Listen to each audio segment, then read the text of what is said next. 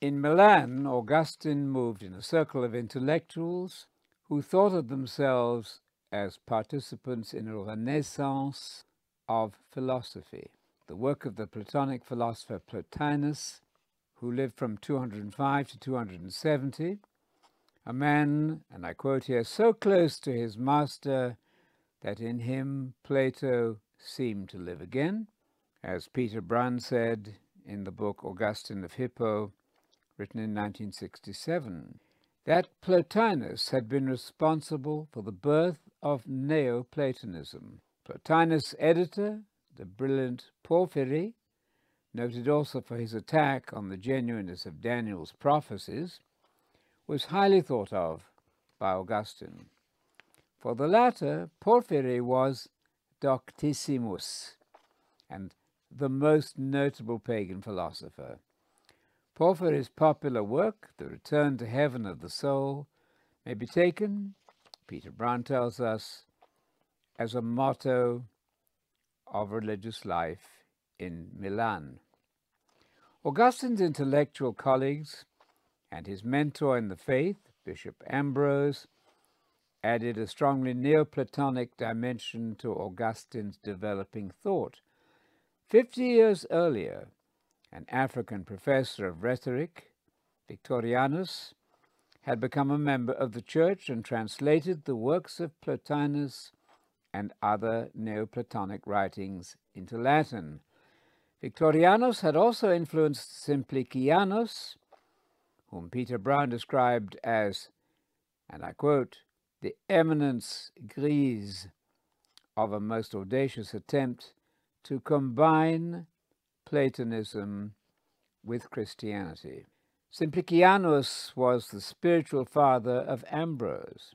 Augustine gave himself to a prolonged reading of Plotinus and Porphyry, whose philosophy became, and here's a quotation, grafted almost imperceptibly into Augustine's writings as the ever-present basis of his thought.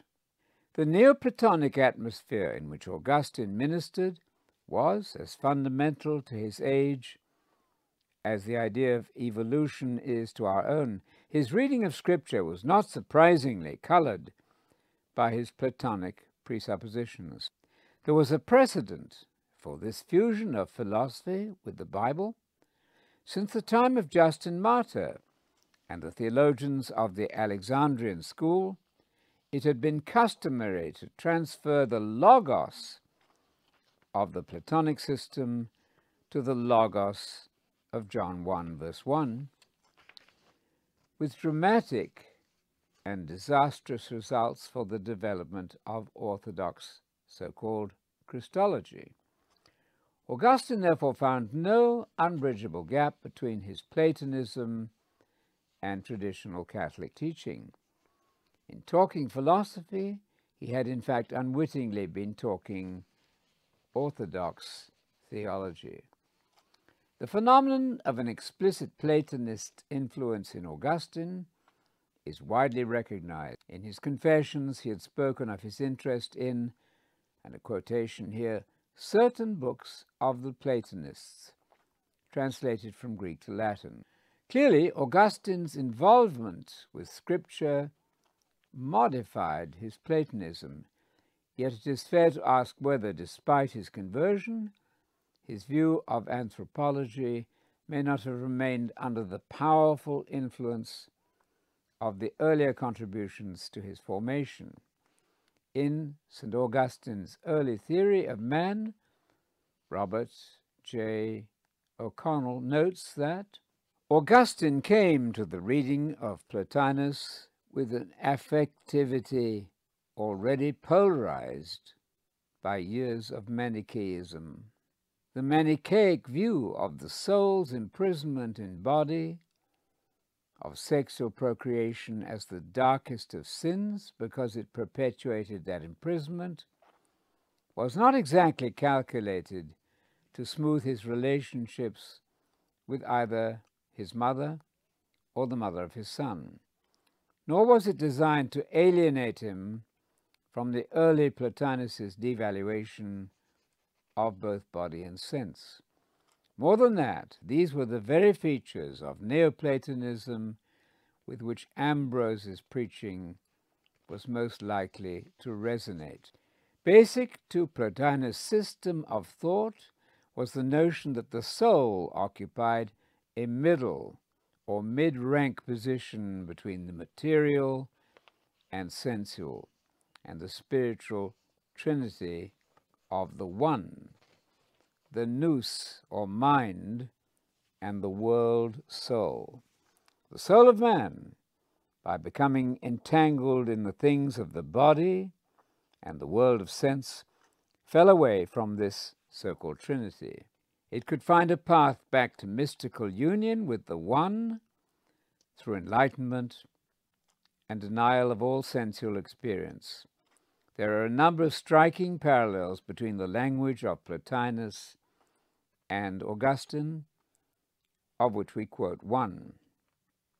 Plotinus said, "The fatherland to us is there whence we have come, and there is the Father. What then is our course? What the manner of our flight? This is not a journey for our feet. The feet bring us only from land to land, nor need you think of coach or ship to carry you away. All this order of things you must set aside and refuse to see. You must close the eyes and call instead upon another vision which is to be awaked in you." And Augustine said this. Compare this carefully with Plotinus. Augustine said, "For it is not by our feet, nor by change of place, that we either turn from thee or return to thee.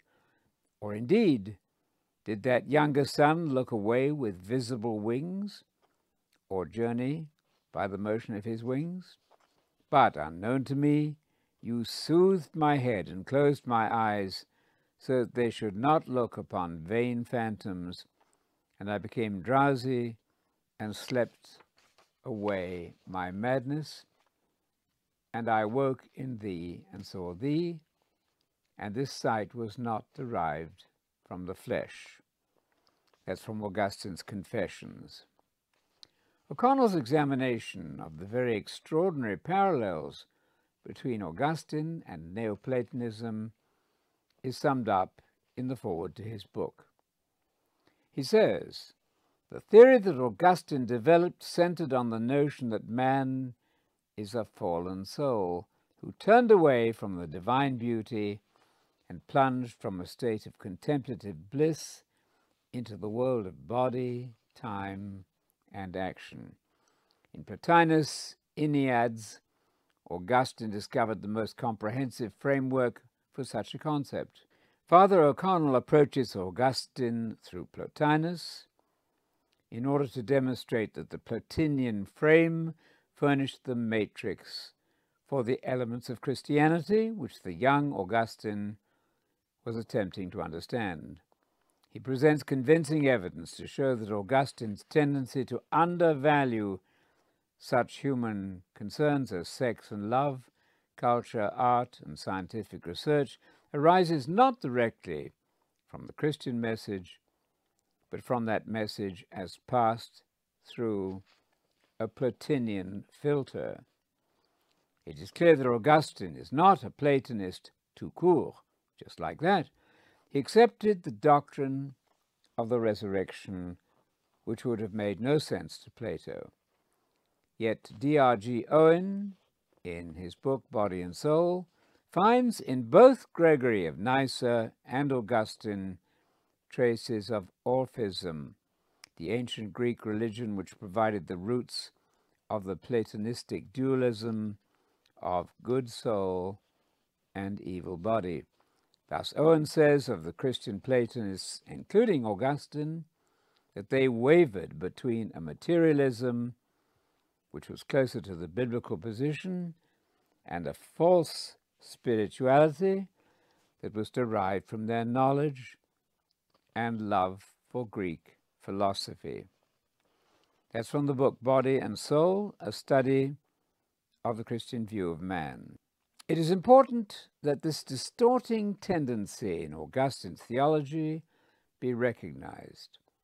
Norman Snaith, in his book, The Distinctive Ideas of the Old Testament, complains, and I quote, "Traditional Christianity has sought to find a middle way combining Zion and Greece into what is held to be a harmonious synthesis. The New Testament has been interpreted according to Plato and Aristotle, and the distinctive Old Testament ideas have been left out of account. The wholly non-biblical idea of the immortality of the soul is accepted largely as a characteristic Christian doctrine.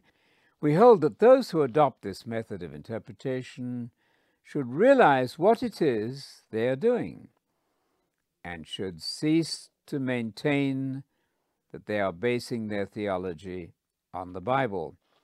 That's a quotation from Norman Snaith, The Distinctive Ideas of the Old Testament, written in 1955. I want to suggest, then, that the effect of Augustine's low estimate of the flesh led him to devalue things which Scripture approves as part of God's gracious gifts to man. An ascetic tendency has infected much American piety, as demonstrated, for example, by absolute prohibition of alcohol and dancing, accompanied in some quarters by very questionable attempts to justify this by the Bible. Again, the popular language about going to heaven when we die reminds us of what Peter Brown calls the motto of the Platonists at Milan, one of whose leaders wrote of his deceased sister that she loved the road that led to heaven. Is this the language of Jesus, who speaks constantly of entering the kingdom of God at the parousia? Or is this the legacy of a new reading of the Bible in the language of Neoplatonism? We might also ask whether the doctrine of the survival of the soul in the so-called intermediate state has not effectively consumed, in the minds of many, the biblical eschatological hope for the resurrection and the return of Jesus as Messiah and ruler of the kingdom. Augustine is largely responsible for the suppression of millennialism or chiliasm.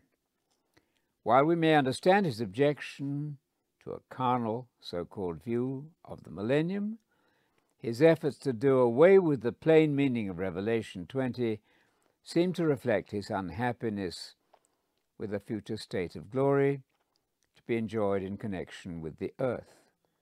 Augustine reinterprets the future rule of the saints dependent upon the parousia as the present inter-advent so-called rule of the church and the saints in heaven.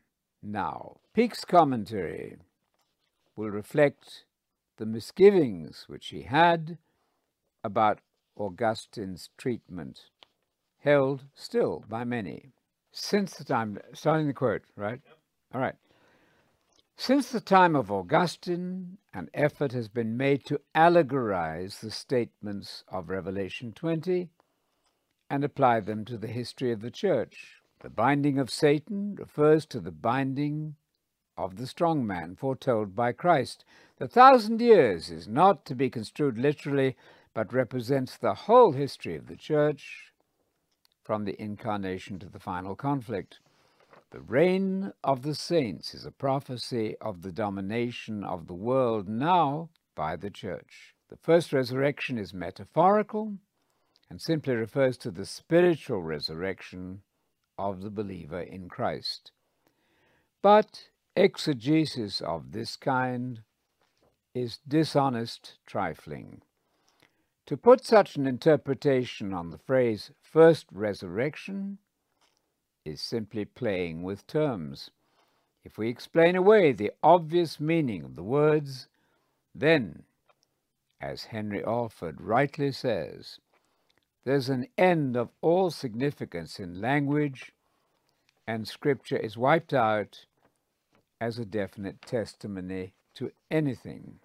It seems clear that Augustine's formation in Platonism strongly influenced his treatment of Scripture at certain crucial points of doctrine.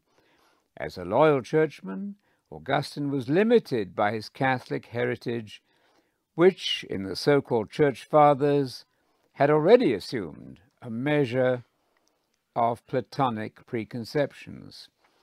Despite Augustine's close involvement with the Bible and the passion of his devotion, his ability to grasp Scripture's essentially Hebraic ways of thinking was limited, especially in his understanding of the nature of man and eschatology and the Christian future. The influence was a strong Platonic bias, which Augustine has passed on to often unsuspecting later generations. It should not go unnoticed that the areas in which Augustine fell for the alluring attraction of philosophy affect the Christian gospel itself, the gospel that is about the coming messianic kingdom on earth. Augustine's delight in the departure of the soul at death to heaven has all but eclipsed the biblical truth that Jesus offered his followers a place in the messianic kingdom which he plans to inaugurate when he returns to rule on earth.